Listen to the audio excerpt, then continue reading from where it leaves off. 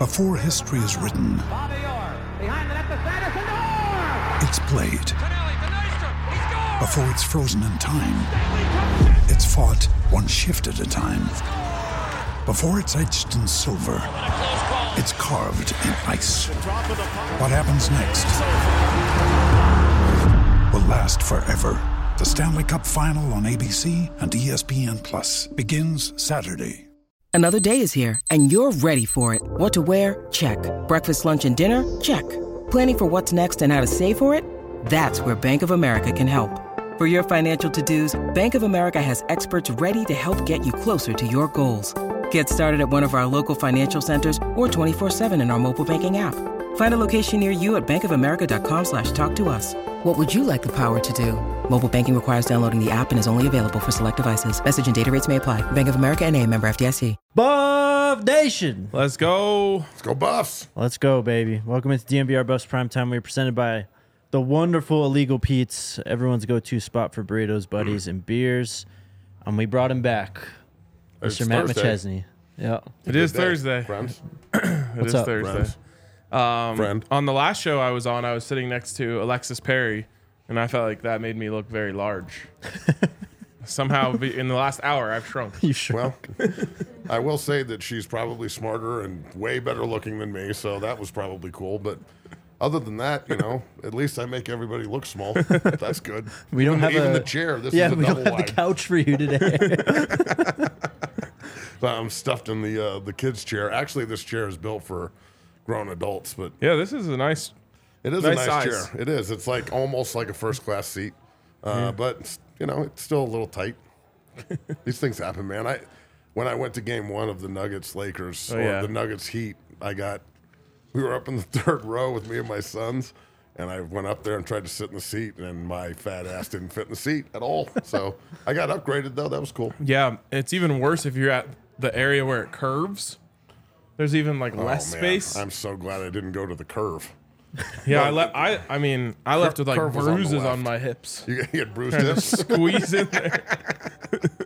Curve was on the left. I didn't see that part, but yeah, I got upgraded to like a folding chair. It was Hey, there really you nice. go. So There you my go. fatness became like a disability. So it was cool, man. I got free seats. Hell yeah. Oh, man. How'd the bye week treat you? How you feeling about this team now, a week after the Stanford loss? I'm angry. 2 weeks after. I'm angry. I mean, it's a missed opportunity, and I'm really, really hoping that the team feels the same way. And based on everything I've seen and heard, they do. I tried to get over it, and I can't.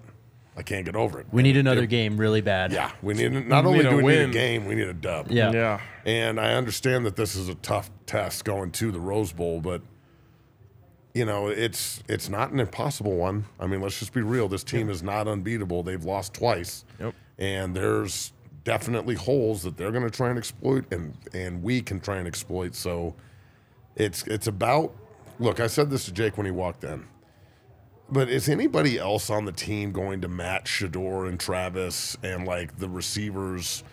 It's like off and on with the receivers, but Shedeur, Travis, and and Horn are pretty much the most consistent, right? Mm-hmm. If you had to guess. And I would, Who as else much would as you I throw love in Jimmy, there? I would just keep it to So just 2, 12, and 10. 2, Yep. 12, and 10. Okay, so 2, 12, and 10 are playing first team all Pac-12 ball, Well- or All-American bowl, in my opinion. I do have to put my guy Cam in there. The only difference is he doesn't get to play every snap like those guys do. Okay. So, but I feel, 4 guys that are playing at an elite level. and then, elite is different. Well, okay, but For me, it's like, okay. How about Let me this? just- Victory Club football then, like we had back in the day, where you're playing above 80% grade out. yes, Remember how we had the yeah. stickers on the back of our helmets back in the day? Yep. Those were Victory Club stickers. If you graded out at 80%, you made Victory Club. Yeah, so like there's a few guys, and it's all just semantics and how you want to define. It's like I said, I would put Cam. Shiloh to me has been a consistent performer. That's a good call. Omari and Cooper has been consistent Outside of Stanford. outside of Stanford, and everyone has one, I think. Yeah. Oh, yeah, everybody has terrible games. Yeah, and like Zay there's- didn't have his best there's game no against perfect USC. game. He was coming off a sprained ankle. So to me, like it's similar to a conversation we had last week about the core, but I would say this: if you put the cap at all conference level performers, then I think you might be down to 12 and 10. And if I need the rest of the team to try and elevate for the next 5. That's the goal here. And that's what you hear from all the coaches, from Coach Lewis's speech to Coach Brewster to Coach Prime, everybody, all the players that have talked. We need to win. This is not the way we perform, because this has been it's been kind of a trend, unfortunately. As well as they played at the beginning of the year, that was a trend. And then they hit hard times at Oregon, and they started slow against SC and finished strong but still lost. The Arizona State game I thought was an underachievement, but they won a game, obviously, so that's great. But then to finish it with Stanford and not be 5-2 going into the bye, I think it might be the best thing that ever happened to this team, honestly, and the best thing that could happen to Coach Prime. I said this earlier on the show when earlier in the season, but they'll lose to somebody they're not supposed to, Stanford, and they're going to beat somebody they're not supposed to. And that's going to be either UCLA or Oregon State, in my opinion. I think they're going to beat Washington State, and I think they can beat Arizona. So I'm looking for 7 wins still, and if that's not the way people are thinking, then I look at this schedule, and I think the Utah game is not – I don't think we can go to Salt Lake City. I was there for the opener and win. I don't think we can do that. I mean, we ranked it as the hardest game remaining. So it is. I wouldn't go – be a real tough one.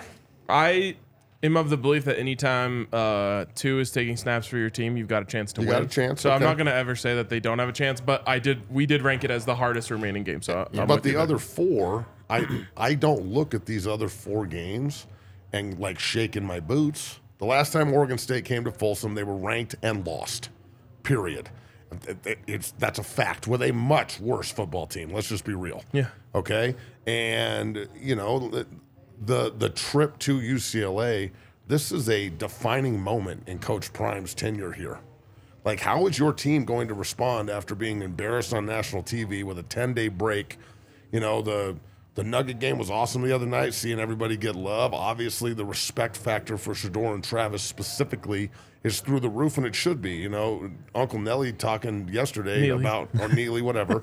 Again, names.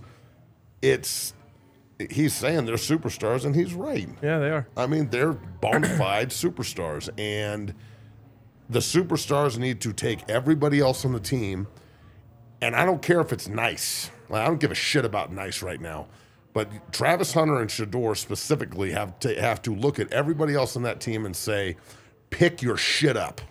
So who's the player that joins them? Who's the player that you guys would pick that has to join that club that would... The offensive line, all 5. One player. Okay.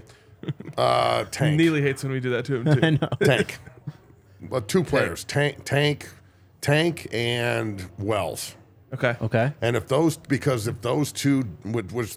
Savion coming back, yep, and gonna play right tackle, God knows how the guards are gonna rotate or play, but I know that Tank and Wells are going to be there. And if those 2 can just elevate their level, because they're both professional football players.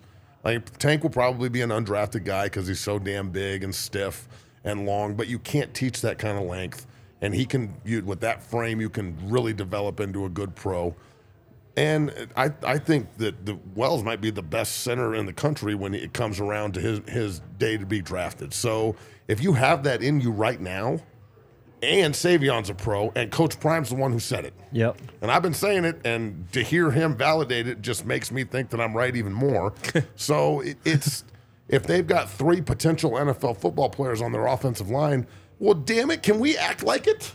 So who would you say is the best offensive lineman on the team right now? Is it Van? I don't want to answer this question. Okay. Okay. Okay. I don't think any of them are good enough to say right now that any of them are the best.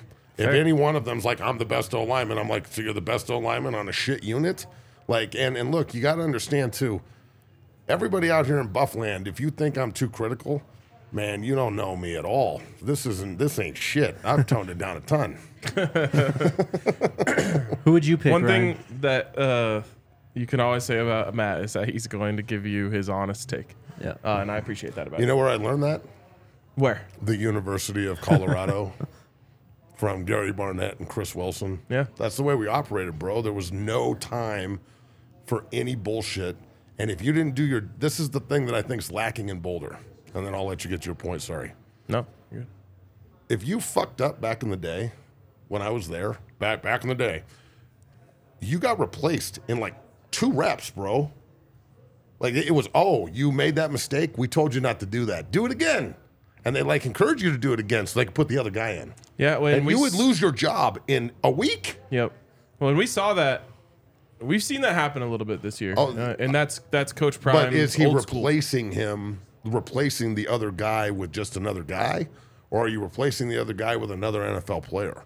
Well, and we've seen it kind of go both ways. The perfect example of the positive one is Omarion Miller. Javon Antonio having a really rough game. Yep. Coach Prime says, fine, I'll play the kid. The kid goes out and puts up 200 yards and a half. Yep. Balls. So that, that's that side. And then you saw it last game against Stanford where I still don't know exactly what happened, but Omarion Cooper did something wrong on the first Stanford touchdown drive. Coach Prime was yelling at him on the sidelines, and then he clearly did it wrong again on the next drive, and he was out for the rest of the game. Yep. Carter Stoutmeyer had to go in. He obviously did not perform well, and that was part of the story of the Buffs losing that game. So we've seen both sides. But I appreciate, and you hear it a lot from the players, consistency from Coach Prime. Mm-hmm. He is so consistent with the way that he operates. If he says he's going to do something, he does it. And if he tells you, if you don't do this, you're not playing anymore, and you don't do it, you ain't playing. If you're late to the meetings, you're not playing. So that is one of those things where like a coach has to stand on his principles. And I think in the Stanford game, it actually hurt us. But that's because this isn't about the Stanford game. This is about building a culture. And that's the point, bro. Like that's such a great point. It's all about culture, right? If you lose a game because you have to take out a great player because he won't listen to you, well, okay, we lost the game. Yep. But I'm not going to lose. And then everyone learns a lesson. Yes. Yeah. I'm not going to lose a season. I'm not going to lose the next game if he won't do his job. There's nothing on this earth worse than a talented individual that can't get out of their own head. Yep. And that doesn't think they need to improve and doesn't think that they need to do things right and doesn't think that they can fix things. And you're looking at Coach Deion Sanders, and you're going to, that was the thing about the Stoudemire thing, right? Yep. Stoutmeyer. Stoutmeyer, again, whatever. He's, at least, I hate you guys, bro. You know who I'm talking about, though. You do know who, everybody knows who I'm talking about, I do it to right? Jake, too, so it's not just you. And Neely. But even him, having the audacity to, look back at him and talk, that needs to be handled not by Coach Prime. That needs to be handled by the players. Yeah. And it's a teacher. I guarantee you during the span of 10 days, we see clips. You guys are there at practice a lot. I mean, I guarantee you the last 10 days were super physical. Coaches were on guys' asses. Yep. There is zero F around up in Boulder right now because this game, the importance of this UCLA game, and the beauty of this is UCLA thinks they are just going to shit stomp us. Every team thinks that. Everybody thinks that. Yeah. The point spread says it. There's many players out at UCLA that there's a lot of transfer portal guys. I'm not going to sit here and go just do your research. Who are pretty confident that they're going to shit stomp us. Mm-hmm. And that kind of mindset is the same shit that I heard TCU. At TCU, Yep. exactly. And it's the same shit I heard with the Nebraska people that, we're not TCU, we're going to come into Boulder and shove it down your throat. And I'm like, oh, well, that's first of all, that's ugh. And then second of all, how'd that taste? Yeah. So, this is when CU's back's been against the wall, they've actually responded pretty well with the exception of Oregon. So I'd expect them to go out and fight their ass off in this game and play really hard. And if UCLA takes them lightly, they're going to lose. God, I hope they do. And this is the last time we play these sons of bitches. I really don't like them at all. We played them twice in college when I played them. Yep. And it was known then, and I think it's known now that UCLA is soft. They've always been soft. And if we punch you in the mouth repeatedly over and over again, you'll quit. And I know that about all of you. All of you. I love it. RK, who do you pick as the player that needs to join the top tier for them to get this dub? I'm between a couple, but I am going to say Bishop Thomas. That's it. That's who I was going to say too. And so it was somewhere along the front that I was going to go. Maybe it's Jordan Dominic, but then I thought he's more of a pass rusher. This is more of a stop the run game. And then I came down to Shane Cokes or Bishop Thomas. And I need to see more from both of them. Yep. But I went with Bishop just because he's the younger and I think slightly more talented player. I love those guys. Bishop is one hell of a personality. Yeah. It's clear Coach Prime loves him. It's clear his teammates love him. And I feel the same way about Shane. Like, we've had Shane on the show. He's such a cool dude, incredibly intelligent, very talented, very smart. I need more from both. I want to leave a game saying, wow, Yeah. Shane was great. Wow, Bishop was great. I haven't done it yet. Yep. And that's just me being honest. And I think both of them are capable of it. So I'll pick Bishop and just say, like, not only do I want to see you play well against the run because they're going to try to hit you with power run with Carson Steele. Well, they're going to. They're not going to try anything. They are going to hammer the football. Yeah, that's what they want to do. So I need you there, and I want to see some interior pressure on passing downs. Yep. So desperately. Well, it's a massive problem. And Yeah. I played 3 technique there, and it's a powerful position on a defense. When you're a good 3 technique and you can really disrupt the backfield, they can't step up in the pocket. They can't do anything. And our pocket pressure and the face pressure is awful. We don't have anybody hitting the quarterback in the chin. So I can't see the TV screen, so I have no idea. Shout what out I'm to our talking guy, about. Jacob Polite. Jacob Polite, who's on the team, he's a Yeah. long snapper. He commented, RK was going to say me, but that's too obvious. That's my guy. I was going to say Bishop too, just because, as you mentioned, I mean, this is going to be a game where they need to control or try to control UCLA's run game. They need some tackles for a loss. They need penetration to the backfield. But on the other side of the ball, Dylan Edwards has to be Dylan Edwards that we saw against TCU. Yep. You need that dynamic threat out of the backfield. You got to get the running game going, and we know where his strengths are. It's not necessarily running between the tackles, but you got to get that guy more opportunities in space and just give him opportunities to break one. He does it all the time in practice. I mean, those Still type of calling plays, him every day, Dylan. that changes the game. Like 80, 70-yard runs that you don't even have to score. Like, it just flips the field. Bro, I'm telling you, I've been having this premonition about a wheel route. Yeah? I think it's going to happen this All week. right. I think they're going to hit the wheel route this week. Just got to protect it. I don't mean to hate on this, but how are you supposed to run in between the tackles if you can't block anybody? And then, of course, he's going to break plays in practice. He's running against our defensive front.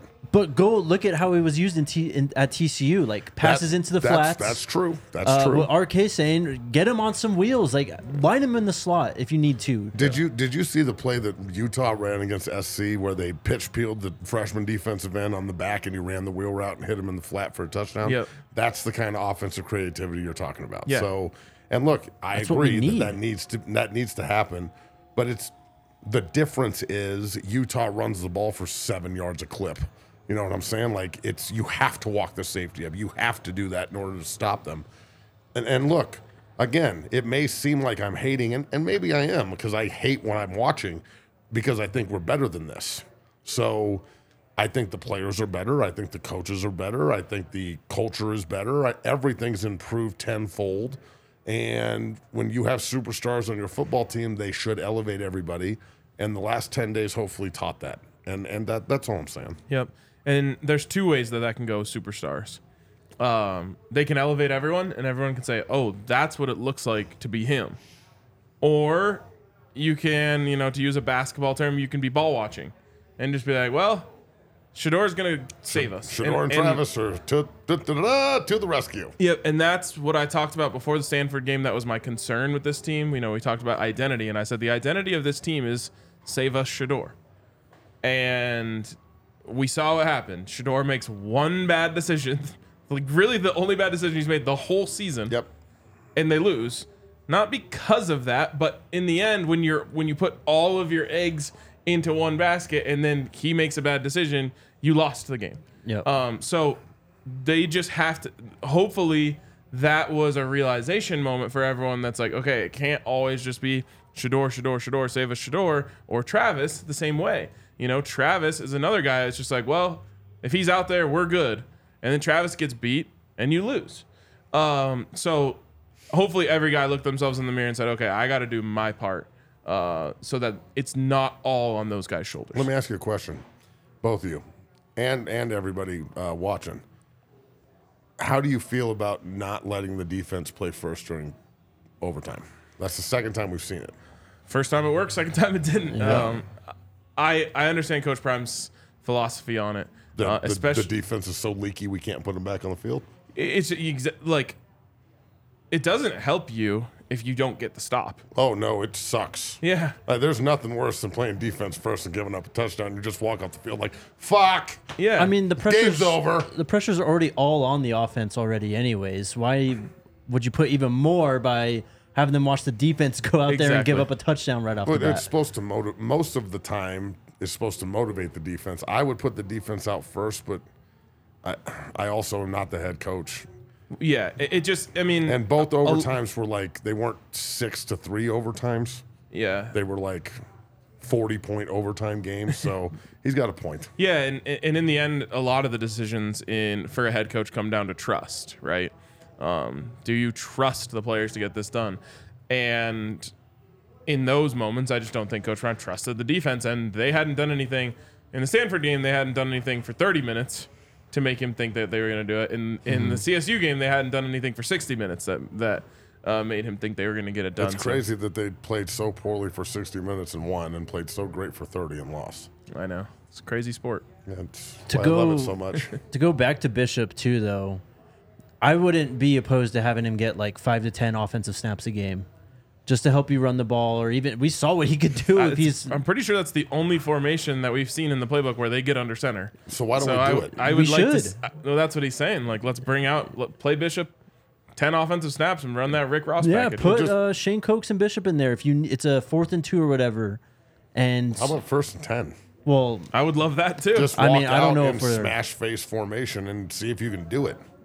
how long can you do that though with those guys being out there? Because then we're getting into Travis territory if they're playing. Well, close to 100 Travis will be snaps a in game. isolate. Okay, so move him. Don't put Travis as jet wide receiver. Why No, is it not Travis? Travis. Bishop and Shane. If you want them out there on 1st and 10, you're going to need them more than one 1st and 10. Yeah, okay. So keep playing. Travis Hunter's the only guy that can play both ways? Everyone's on the same They strike are program. playing both ways. Not He's enough. just saying you can't do it. Travis Hunter is going to be able to do it more than just about anyone in Yes. the country. Well, that's facts. Look, I don't think you can run 22 personnel every play, but No, Here's what I'll you say definitely is, can do it a lot. sure. I think you need an answer to this that isn't Shane Cokes and Bishop Thomas Yeah, we playing don't have offense. That's fullbacks true. and tight ends. Well, we don't guys have that any. can come doing extra offensive linemen. Well, they're bad athletes. I would put out maybe Yeah. Kareem Harden or someone like that, and have a jumbo package, or just Or just man up and go play 12 extra snaps on offense. I think those guys would absolutely say, sign me dude. up. They're Yeah. in. Like anytime I get to run full speed at someone else and that's my job, I'm in. Yeah, That's a great job. yeah, All this just highlights the loss of Tyler Brown, man. yeah. And you That could is also such maybe horse shit, by the way. it is. It You is. could also maybe play Savion Wilkerson a little bit of fullback. Why not? Yeah, He's massive. right. He is built like a brick shithouse, that's for sure. And just to go back to Stanford real quick, we only saw it, I think, for like one drive in the 3rd quarter where they went with 2 back sets with Hankerson and Dillon. Like, we just need more than just going in 11 personnel 4-5 wide on offense, because I know that's their identity at this point, but you got to mix it up a bit more, I think. I think Lewis will. He's going to have to, because it's working to a point, but it also has its deficiencies. And when it's stopped, it's really hard to run the ball out of 10 and 11 personnel consistently. Yep. It's really, especially when, no offense to two, but he's not the most fleet of foot.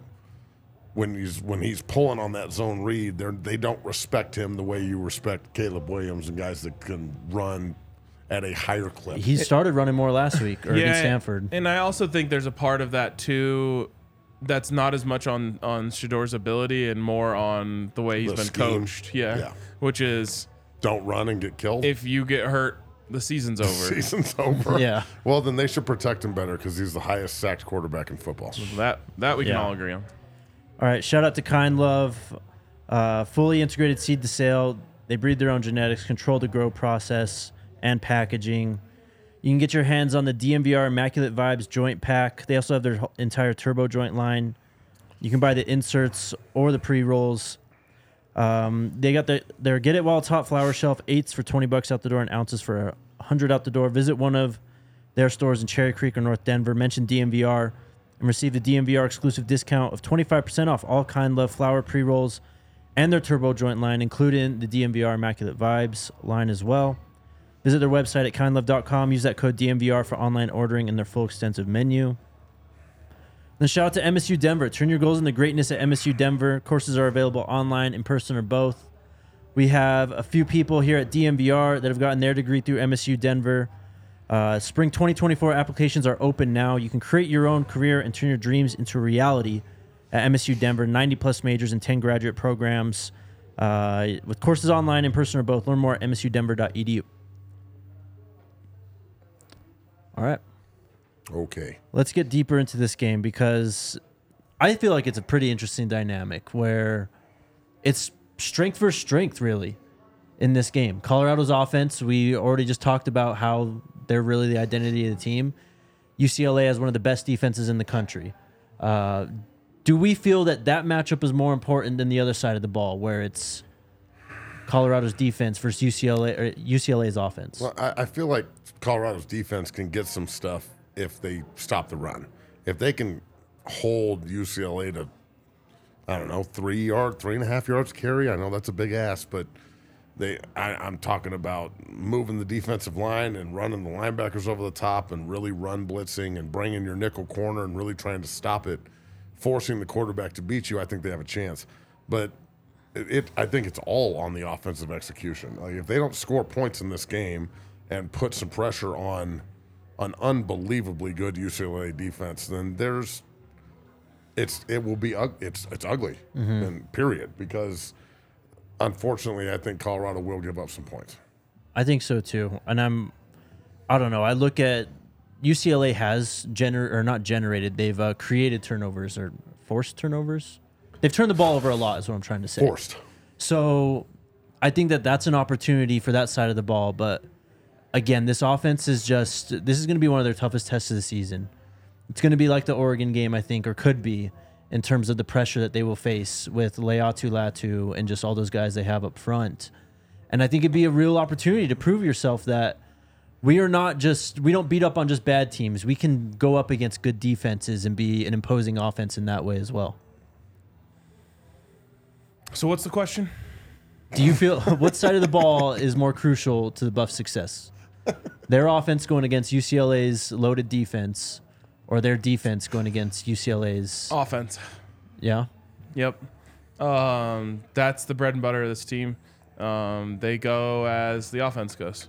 And to me, you're not going to win this game 17-13. Yeah. Yeah. You show me a game where we win 14-10 and our defense balls out, and I'll start believing that. Yeah, and I mean, it's so rare in college football, period. I think, what was it? Is it UCLA's undefeated under Chip Kelly when they allow less than 25 points? I think it's 20 points. 20 points? Yeah. That's because it almost never happens. So if you do that means you clamped down. So this is the Pac-12. You got to score points. The offense has to go out there and ball.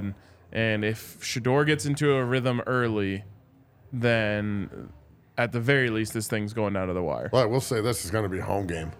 Yes, it There's will. going to be more CU fans there than UCLA fans. And, you remember when we moved to the Pac-12 and they were like, we've got such a great alumni base in California. Well, now they're activated. Mm-hmm. We just didn't activate them for the first 15 years of the Pac-12. Yep. Now they've been activated, and they're going to – I guarantee you that place is just thick with black and gold. Yep. Good. Take it over and make it really loud. When you look at UCLA's 2 losses, they lost turnover battle in both of those games. 2 very different games, though. It was 14-7. They lost to Utah. And then I believe it was 33-25. They lost to Oregon State. But turnovers, man. CU's only created 1 turnover the last 3 games. And that's the thing is UCLA on offense, if UCLA played offense the way they play defense, they'd be a national title contender. Oh, yeah. They'd be Washington. But they don't. They don't have the quarterback. They have backs, and they've got a good offensive line. But they are so reliant on the run game that if you can stop it or slow it and just force them into 3rd and 5, just earn the right to rush the passer this week up front. If they do that, then I think they have a legitimate chance in this football game. I really do, because it's not like they're unbeatable. I think there's a lot of really good teams in the Pac-12, but there's only one elite one, and I think UCLA is another good team. Yeah, I mean, that's what they are. They're good. Washington is elite. I think Washington's going to win the Pac-12, be undefeated, and go to the playoff, but I wouldn't be surprised if they win the national title, to be honest with you. They're damn good. Yeah, they're really good. I have a feeling they're going to lose a game in the Pac-12. Pac-12 cannibalization. Yep. But have you seen the rest of Utah's schedule? Holy God, man, their schedule's ruthlessly hard. Yeah, I mean They still have to play Washington still, us. Yeah, that's the Pac-12 this year. Yeah, man, There's it's honestly rough. no days off. It's a good thing. Yep. Makes you wonder why the conference can't figure out how to sign a TV deal. Great job, I Commissioner. bet you that if they had a chance to That's all- redo it right now, they'd be able to get it done. Oh, yeah, no doubt. I mean, look, coulda, woulda, shoulda. Yep. To the Big 12 we go, thank God. Yep. Shout out to the Pac-12 network for the demise of...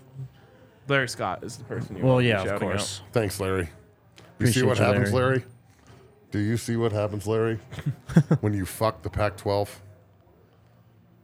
right, anything else on this game?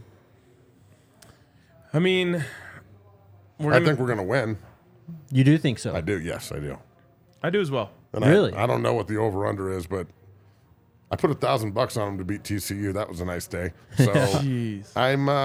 I'm probably going to go back down that road on Saturday, I think. I put a lot less than that on them to beat TCU, and And I it was still had awesome. a great day. It was still awesome. Yeah, that was a fun day. Yeah, so I think Saturday will be the same. For some reason, I think UCLA is a little cocky, and they think that we're not very good, and they're talking that shit. And you're all soft to me. It's just the softest football program in the history of football program. When somebody tells me they played at UCLA, I'm like, oh, that's cute. That's such a you and your cute little teddy bear mascot and your cute little uniforms and your cute big stadium that no one goes to in cute LA. It's so cute. Who would you guys rather play against, Dante Moore or Ethan Garbers? More. Really? Yep. I want the volatility. The inexperienced guy? Yeah, I'll say more too because he does turn the ball over. He's good. So there's two. He's good. One thing that was consistent in both of UCLA's losses is that they lost the turnover battle. And Moore is super talented. I mean, super talented. Mm-hmm. But Gets him in trouble. Garbers is more of a game manager. Yep. And I want the volatility. I want, you need I a want bad turnovers. decision. Cam jumps a route, pick six. Those are the things that change games. And that's the thing is I think they need to score on all three fronts. I don't want to see any fair caught kickoffs. Everything gets returned. If you catch the ball, Dylan's got to try to returned, return dog. one, man. If you catch the ball, return it. If you catch the ball in the end zone, is it automatically fair caught? Do they just stop it? No. You if can the just ball take hits the off, ground, right? though. Yeah. Good. If you Well, catch then it. just take off. Let's see what happens.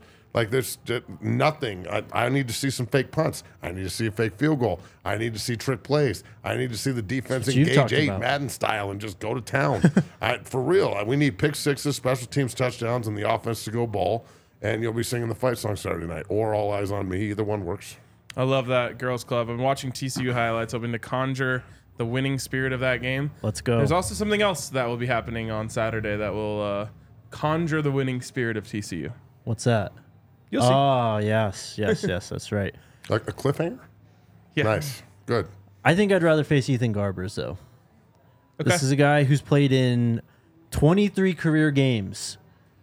He has only thrown for 973 yards, 7 touchdowns, and 6 interceptions. In 23 games? I expected. Okay, That's not starts. I don't know how many starts there is. Play this bum. I mean, he started, I'm pretty sure, most of the 2021 season. I mean, if he's playing in 23 games, he's not just, they didn't blow everybody out. Maybe I just didn't do, because I watched last week. Yeah. And so I saw the Ethan Garbers that was 20 of 28 How about both of them? for 240 yards, 2 touchdowns. might see both. And no interceptions. That was game management to me. Yeah. So it is. before last week, he had only thrown 5 touchdowns and 22 starts? Those aren't starts. Those are just games played. Okay, but again, they didn't just blow everybody out 22 times and he goes in. No. Okay, well, 5 touchdowns and 22 starts. That's not good. So Dante Moore on the season, 10 touchdowns to 7 interceptions. Garbers on the season, 3 touchdowns to 2 interceptions. So I guess I take back what I said. I don't care which one you Give me put out Garbers there. because he's not really actually managing the game. He just did a really good job managing the game last week. But I guess since he was 2-0 last week, that means that he was 1 touchdown to 2 interceptions before last week. Well, I think a lot of what's happening is people are looking at the fact that UCLA played Stanford last week and just beat the dog out of them. And CU could have done the same. CU did the same thing. Yep. They did it for a half only. Like CU could have beat Stanford 60-0 if they had their shit together in the second half. Yep. So if UCLA can beat them 42-7, then CU can run with UCLA. There's absolutely no reason. There's not that much of a talent difference. There's a scheme difference. The defense for UCLA plays better as a unit. They've been together longer. But I'm not going to sit here and act like UCLA is unbeatable. They got 2 losses, bro. I mean, give me a fucking break with this. The UCLA hype train, that shit ends Saturday at the Rose Bowl at a Buff home game. Here's the big difference between Garbers and Moore. Garbers 67% completions, Yep. Moore 51. Yep. Yeah, so now you're going to switch again and go back to more? I'm thinking about I it. think you should. They just should have just rolled it the whole time, dog. I mean, it just highlights the key that we talked about in the first segment. You got to stop the run. This is obviously their bread and butter. That is the key of the game. Yep. If they can't run the ball, they can't win. Yep. So if that's all they have to do is walk into the D-line room, RK, and say, hey, everyone in here, if they can't run the ball, they can't win. It's a challenge to you. This is crazy. Every running back on their roster is averaging over 5 yards a carry. Yep. Carson Steele, 5.3 yards per carry on 113 carries. Harden, 5.7 yards per carry on 68 carries. Adkins, 23 carries, 6.6 yards per carry. Good God. There's a guy named Yankoff, which Carson Yankoff? Or what's his name? I don't know, but that's Colson wild. Yankoff. That's what it is. Pause. 13 carries, 6.4 yards per carry. I mean, they're just got. You know what this is, right? This is crazy. What? Just Nothing. so yeah, they've Kids these days. they're running the ball like. I said this though. The Buffs in games where they knew their opponent wanted to run the ball have been really good at stopping it. Yep. And look, Other than Oregon. This is the perfect upset. They just played the team that we lost to. They killed them. We've had 10 days off to just sit on it while they're sitting there just, loving it. So I'm telling you, bro, this it's lining up perfectly for UCLA to fall flat on their face and Colorado to walk out there with a huge win. They're going to lose somebody they weren't supposed to, and they're going to beat somebody they weren't supposed to. And right now, everybody looks beatable but Utah to me. Okay. There you go. All right, shout out to our friends over at Game Time. This game is sold out. They haven't taken off more tarps. They haven't announced, have they? They're up to I haven't seen 70,000. anything. So they went from 67 to 70. So there you go. You're welcome, They're making UCLA. extra room for y'all. Head on over to Game Time, get your tickets. Get in for like 110 right now. And you get $20 off if you sign up with the code BUFFS, BUFFS. So you can get in for 90. Yep. Game Time is the best, not just for games, but also concerts, events, basically anything you need a ticket to. Check out Game Time. Take the guesswork out of buying tickets with Game Time. Download the Game Time app, create an account, use that code BUFFS, BUFFS, for $20 off your first purchase. Terms apply. Again, create an account, redeem code BUFFS for $20 off. Download Game Time today. Last minute tickets, lowest price guarantee. And shout out to our new friends at Soul Savvy. Do we have any sneakerheads in the chat? This one's for you. Don't miss out on the biggest sneaker drops and download the Soul Savvy Drops app. Makes it easy to keep up with all the latest news, releases, raffles, and sales in the sneaker world. This Saturday, October 28th, the Jordan 12 cherries are dropping. Ooh. So check out Soul Savvy. Sign up for Soul Savvy by clicking the links in the description below or by visiting links.soulsavvy.com/DNVR or head on over to the App Store and download the Drops by Soul Savvy app today. I'm always impressed when you do these reads. That was first try, too. That was pretty good for first try. I got to give it to you. Thank you. One take, Jake. Yesterday, you talked to our friend Ted, who's been writing a series on the history of Folsom Field. Yes. So we had a little pre-recorded segment here. Just so you guys know, this is only a small snippet of it. So I think this is about 10 minutes. We ended up going about 30. So we're going to release the whole conversation on the YouTube channel later if you enjoy it. I'm getting a kick out of the contrast between Ted and Matt because they couldn't be two more different people, but connected by a common thread. I don't think it actually made it into this part of the interview, but I told him he is one of 3 people in my life that I trust to care about the Buffs as much as I do. It's him, Matt, and Bryce Badwin, who you guys have seen on this show before too. So doesn't mean that there's no one else. Those are just the 3 that I know for sure. Yeah. So I like the contrast here, and I love what we all have in common. So hopefully you guys enjoy this, and make sure you check out Ted's series on the website. It's called Folsom's First Century, and it's really, really enlightening stuff. So let's roll the tape. You're the man, Ted. Speaking of lists, give me a list of like some of the most interesting things you've learned that maybe most people don't know. Right. Well, the most interesting thing that I learned is that I think we owe the greatest tradition in college sports, Ralphie's run before the game, to the design of Folsom Field. Folsom Field used to have a running track around it, and there was a lot more space on the sidelines than there is now. Ralphie's first season was 1966, and there had been other Buffalo. There was a Buffalo called Mr. Chips, which presages our very own Chip, and there was an unnamed Buffalo that they had at the first game where they were called the Buffaloes in 1934, which was a pretty big game in itself. They beat Utah for the first time in a decade and won a conference title because of it. No name ever. What? The Buffalo was never. The Buffalo was not named. If How it was, does that happen? I guess people didn't care about animals as much back then. But by the 1966, Ralphie had a name, and she was walked around the running track during the game, kind of the way that they parade Bevo around or Cam the Ram or any other live mascot that's not as cool. And that was all they did. And then the next year, Folsom was expanded, not up, but down. They dug out about 20 feet and lowered the stands down about 10 rows so that it comes right down to the sideline as you see today. They added about 5,000 seats that way. What did that mean? There was no space on the sideline for Ralphie to go anywhere. So I think that tradition could have been a one-off and died out just like the other Buffalo that they had had before Ralphie. But somebody had the ingenious idea to say, well, if we can't have her go around the field, why don't we run her on the field before the game? And that's why Ralphie one starts in 1966, but the first Ralphie run was not until 1967. Nobody has confirmed this to me, but looking at all the information, that's absolutely what happened. I love it. I love the theory. I love that there's someone like you who's even having a theory about this. Yeah, I had never had any thoughts about it until I did this, and I looked at the pictures, and I was like, oh my gosh, that's why this happened. It was quite a eureka moment. Also, Unnamed Buffalo, great name for a bar or a band. Unnamed Buffalo, yeah. Buffalo to be named later. Yes. Traded for Buffalo to be named later. There was the No Name Bar in Boulder. That's before my time. Okay, well, it existed. You probably just didn't know about it. This wasn't well branded. Yeah, maybe if it had a name. But I'm just gonna now believe that bar was not actually named No Name Bar. It was named after the Buffalo without a name. Yeah, I've been through the desert on a Buffalo with no name. There you go. Could have been a number one. There's been a lot of talk about expanding the stadium this year with all of our sellouts, and that's something that I want to talk about. Really quick on the West Side renovation. Yeah. I said this on the show last week when we were talking about it.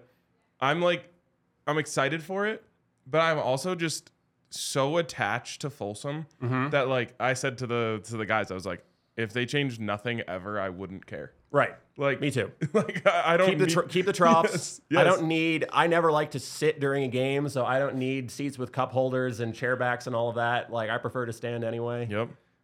That's one thing that changed this year is the greatest loophole in college sports is now gone because the support is so crazy in the student section that you need a student ticket to get in, which you'd think you would have always needed that. But RK and I like to sneak in our adulthood, but that's over now. Sneaking in is a very intense way of putting it, considering we've just been walking in. Yeah, well, nobody years.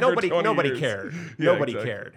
I talked to you about it. I've said it on the show. I was literally doing that since I was 13 when my sister was in college. Yeah. My first field rush, and I could talk about it in part 5, was I was 11 years old. It was the Texas Tech game in 2006, the first win of the Dan Hawkins era. I snuck into the student section with my friend in the second half, and we ended up being a part of that field storm. That is the Baby Blue game, right? No, I think that was 2009. Okay, but that was also Texas Tech. Yes. Okay. Maybe it was Texas A&M. Anyway. Could have been. I don't No, know. people were still optimistic about Dan Hawkins in 2006. Okay.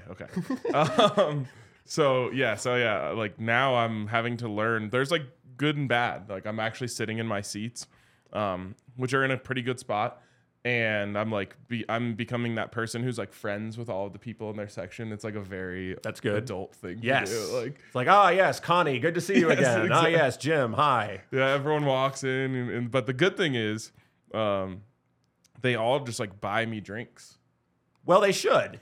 I mean, you're like one of the biggest flag wavers for this program. Oh, I don't even know if it's about that though. It's just like a camaraderie of the section thing. Like, hey, I'm going to get a drink. You want one? It's like That's true. Yeah. That's true. These guys next to me, like, know someone in the stadium. They just get like cardboard boxes full of drinks delivered. To Wow. them. I know. That's definitely living right. Yes. But you can't probably stand the whole game. Although this year people have been standing for pretty much the whole game. It's like 70-30. Yeah. Which is pretty good. Yeah. Which is pretty good. Okay. So yeah, Attendance.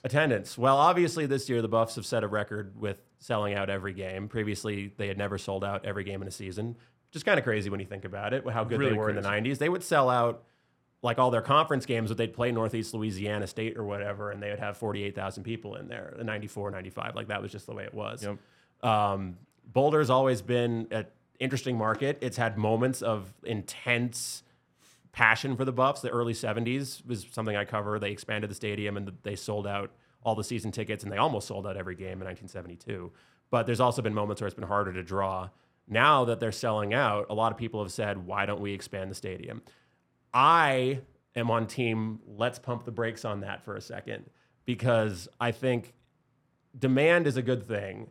And sometimes perception of a scarcity can do things like create higher ticket prices, which create more revenue. You don't want a problem where you're having to discount tickets or try to give them away. Now, that's not a problem that you're going to have the next couple of years, but I tend to take a long view of things. I am so hopeful that the demand for this program will be where it is right now in 5 years and in 10 years and whenever Coach Prime decides to retire. But I don't know that for sure, and I just tend to be a cautious type. However, Can confirm. I have one proposal that is a bit sacrilegious, but I think would improve everything about the way that the concessions work in the stadium. Oh. Everything about the way that, like, the scoreboards, which I think we're getting a new scoreboard next year anyway, but this would probably allow you to put a bigger one. It's a bit sacrilegious, though. You know, our south end zone, the point after which the club level stops and where it gets small, like half the height, I would completely demolish that. The whole south side? The whole south, because remember, Folsom's built into the ground, so Yep. the first level, you don't do that. You demolish the part that's above ground. Oh, okay. And then you build differently than you built. You know how there's all that empty space underneath the club level where we have the concourse now on the east side? You build something. Yes. You build up like that so that it matches the height, And then you build underneath. and then you build your concessions and everything like that, where there's currently no amenities whatsoever in that south end zone. You build them there, and doing that, you don't actually block the view of the mountains if you build up that high. At least not unless you're in like the first like 5 rows, which you don't have much of a view anyway. And then you could have more bathrooms, more concessions, and you could fit a scoreboard in there that wouldn't be a huge like thing tacked on top. You can have it in the top part of that edition without raising the overall profile. And that would probably get you another 10,000 seats. That's the only way I would do it. I think it's a good idea. And I just go back to what I said earlier. Like, it would be like when you're talking about like CU changing uniforms. Right. And it's like, you could do something really cool. Right. But you could also just mess up something that's perfect. They have done some really cool things this year that we've, like the gold face mask, the gold uniforms that they did in the first game with the gold lettering. Wait till you see what they're wearing this week. Ooh, that's a nice tease. But they've also done some things I wasn't crazy about. The Nebraska uniforms I wasn't crazy about. But like, it can be good. I am shocked that I arrived at that conclusion because I'm Mr. Tradition. Yeah. But the way that I look at it, you'd still have a piece of that original 1956 facade on the east side. Like, that's not going anywhere. Right. But then you could just open it up. You could build a nice new facade, and it wouldn't really build out too far towards the street. Like, if you think about it, you could actually keep it pretty much within where it is now, but you just have space underneath. Yeah, right. So you're basically just getting that same effect of like a tunnel that goes on. I mean, it makes sense functionally. Because they're going to that's what they're going to do on the west side, I think, is something like that. I think it's going to be a pass-through. Yeah, I think so too. Yeah. So you could just wrap the whole thing. That's what I would do. How do you feel about closing in the northwest side? It's fine. They can do that. If they want to turn that into another club area, that's fine. That's what I would do. I think those seats that are the furthest part of that side of the west side of the stadium, so the furthest north seats, are the only bad seats that exist in Folsom. But that's why we give them to the visitors. So then where do you put the visitors? That's the only problem. Well, you could still put them over in that corner, but it would just look better, and you wouldn't have a situation where like there's only like a couple seats where you're actually far away from the field, and they're those. Yeah, but that's why we don't sit there. That's why we put the Nebraska fans there. Totally, and I'm in on that. You live in LA. Yes, I do. You have been to games at the Rose Bowl. Yes, I have. That's where the Buffs are playing this week. Yes, it is. I have been hard on the UCLA fan base. You should be. And somehow they're going to put 70,000 people in there this weekend. Wonder why. So I'm curious for you, who's someone who is very invested in attendance numbers. I sure am. Splits and things like that. What do you expect? I expect that it will bring out a lot of very curious people who just want to see it. A lot of LA people who may not have a strong rooting interest one way or another. But you got to look at UCLA. They can't draw against ranked opponents unless it's USC. Like, you can't give away tickets in that stadium unless it's USC. Now, that's going to change when they play in the Big Ten, and they're just going to get invaded every week. But I think it'll be 30% CU fans, honest 30%. Like, not not people who said it would be 30% Nebraska fans.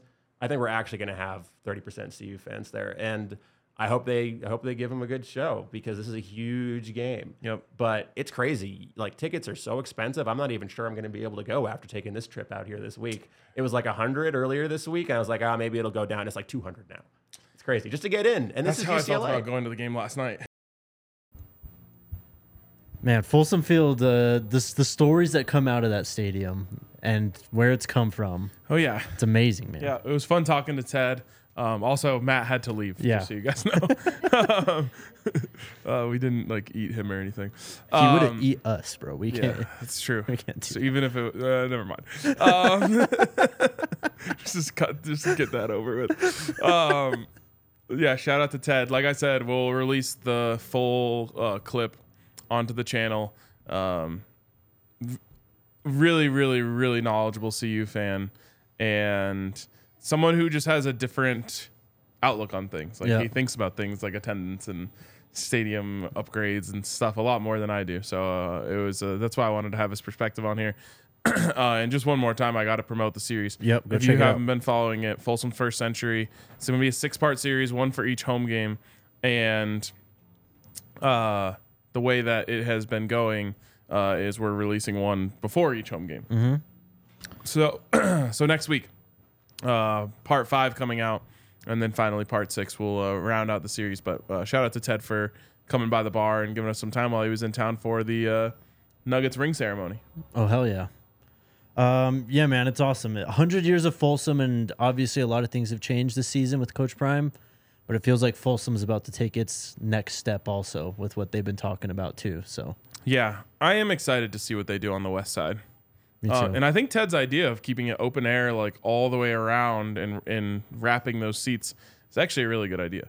But I really just don't want Folsom to look like a new stadium. Yeah. Like, you can update it, but in the end, it still just needs to look like Folsom. Yep. That's all I care about. We'll see what happens, man. It's going to be interesting. They definitely need that west side to be fixed, though. All right, shout out to our friends at Backus and Shanker. If you get hurt, they are here to help. They've been helping Colorado families win for 25 years. They've won over $1 billion for their clients. They got neighborhood offices all over the city. No fees to speak with them about your case. No fees while they work on your case, and no fees unless they win your case and win money for you. If you need to sue, smash the 2. Set up a consultation today, 222-2222. They help with all kinds of injury cases where you weren't at fault. Car accidents, motorcycle, rideshare, pedestrians, trucks, even if you're hurt at work. Give them a call. Backus and Shanker wins. All right.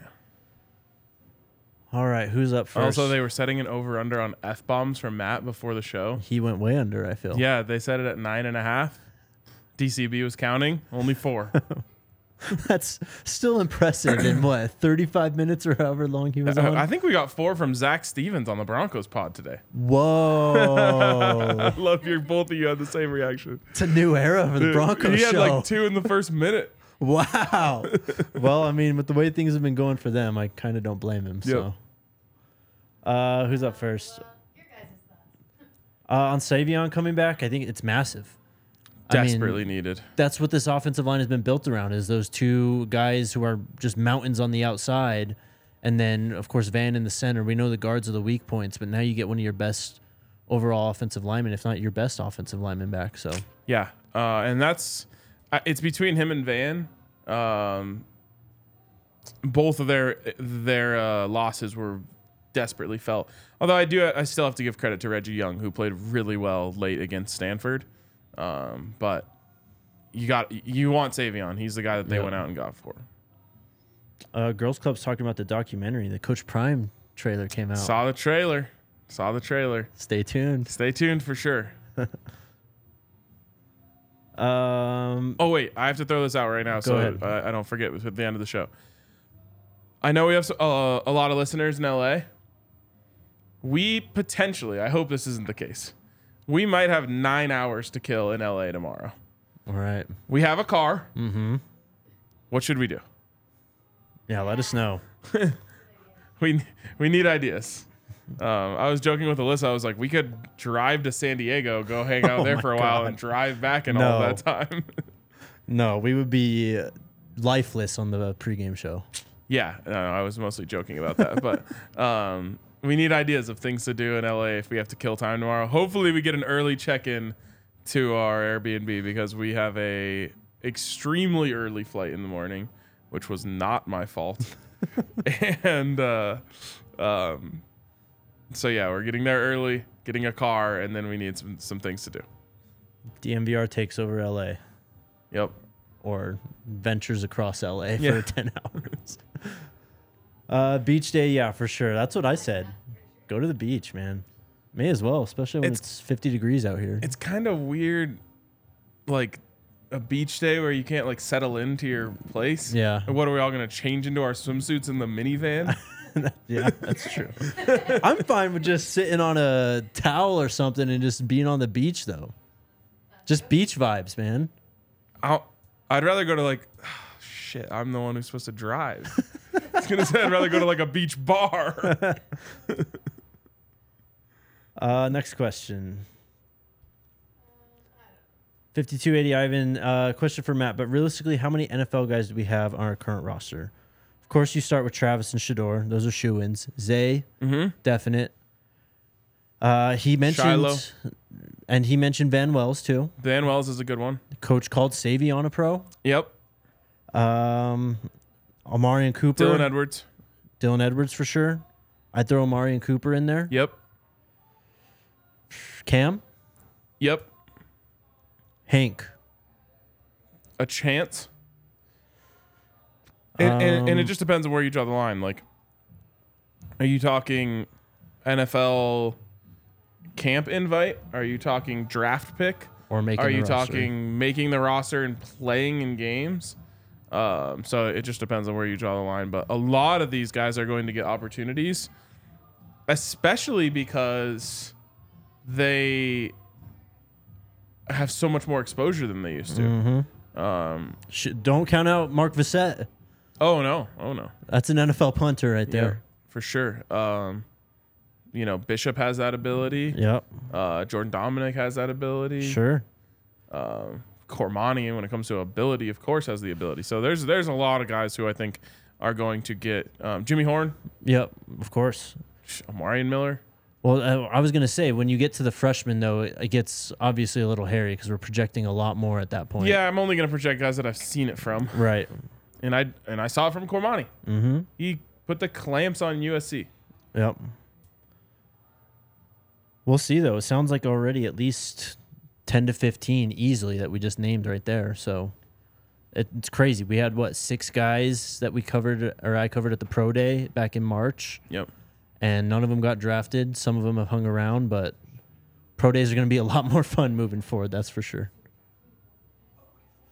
Super chat from the Bex family ballers.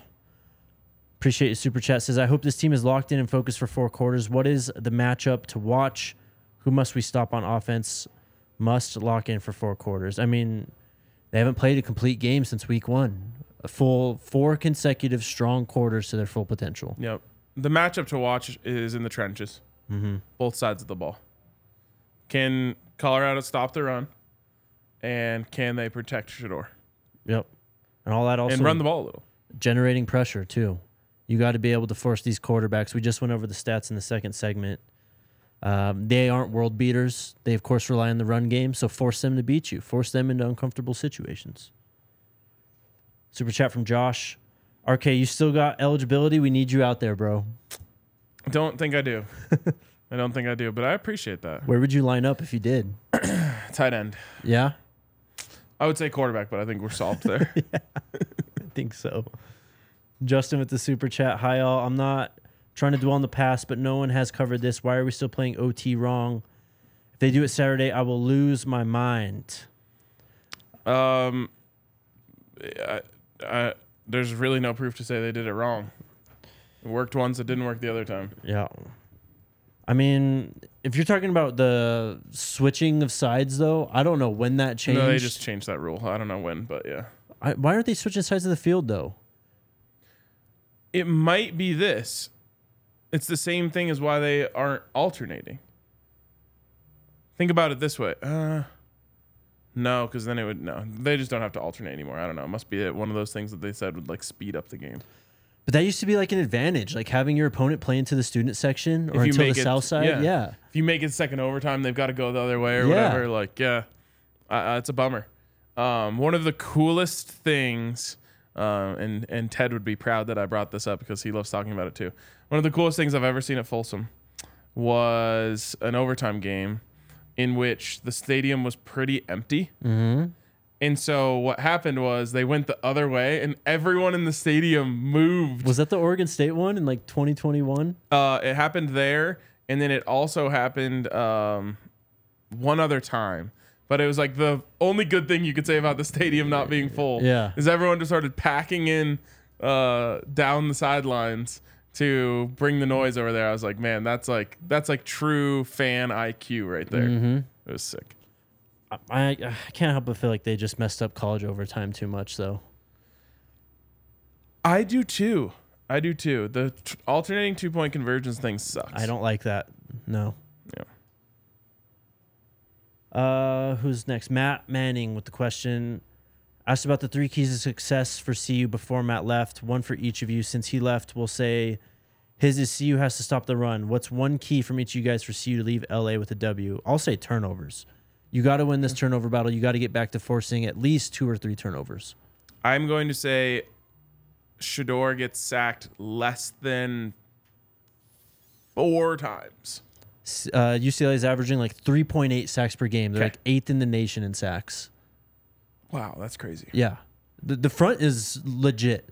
Latu and Grayson Murphy are dogs. Yeah, got to keep him off his back. Maybe I'll go up to 4 then. Less than 5. I mean, anything would be an improvement.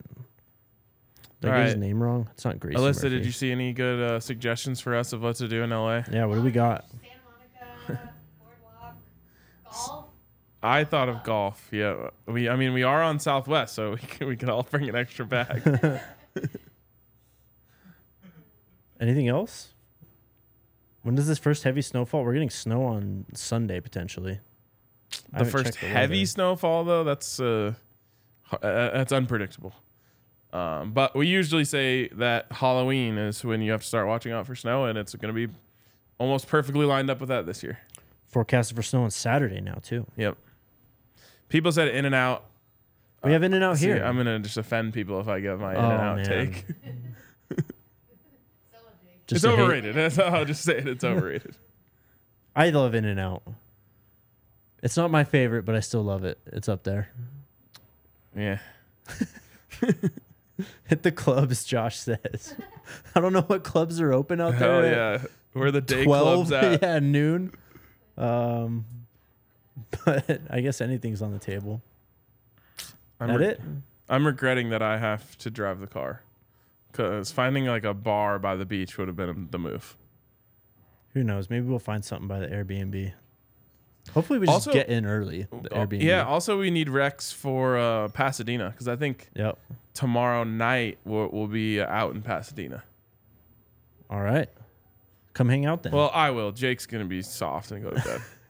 I mean, dude, after I get my 2 hours of Here sleep come tonight, the excuses. I'm just saying. Here come the excuses. I'm gonna need a nap tomorrow, bro. Anything right. else? Hit the Hollywood sign? No. We can't do that. Let's go take basic ass pictures of the Hollywood sign. People are getting on you for the In and Out take. I told you it Roscoe's? would offend people. What's the place, Alyssa? The sushi place? Yeah. Sugarfish. That's where we're going to. Sugarfish. We're going to Sugarfish for dinner tomorrow night. I'm so stoked. Can't Great. wait. It was Alyssa's idea, so credit to her. Genius. All right. We got a long day coming up, but we'll be back tomorrow from the team hotel doing the pregame show. We never know who stops by. It's gonna be a fun time again. Yeah, excited for that for sure. All right, guys. We'll be back then. Let's go Buffs. Love you guys. Go Buffs. We all silly like the mayor.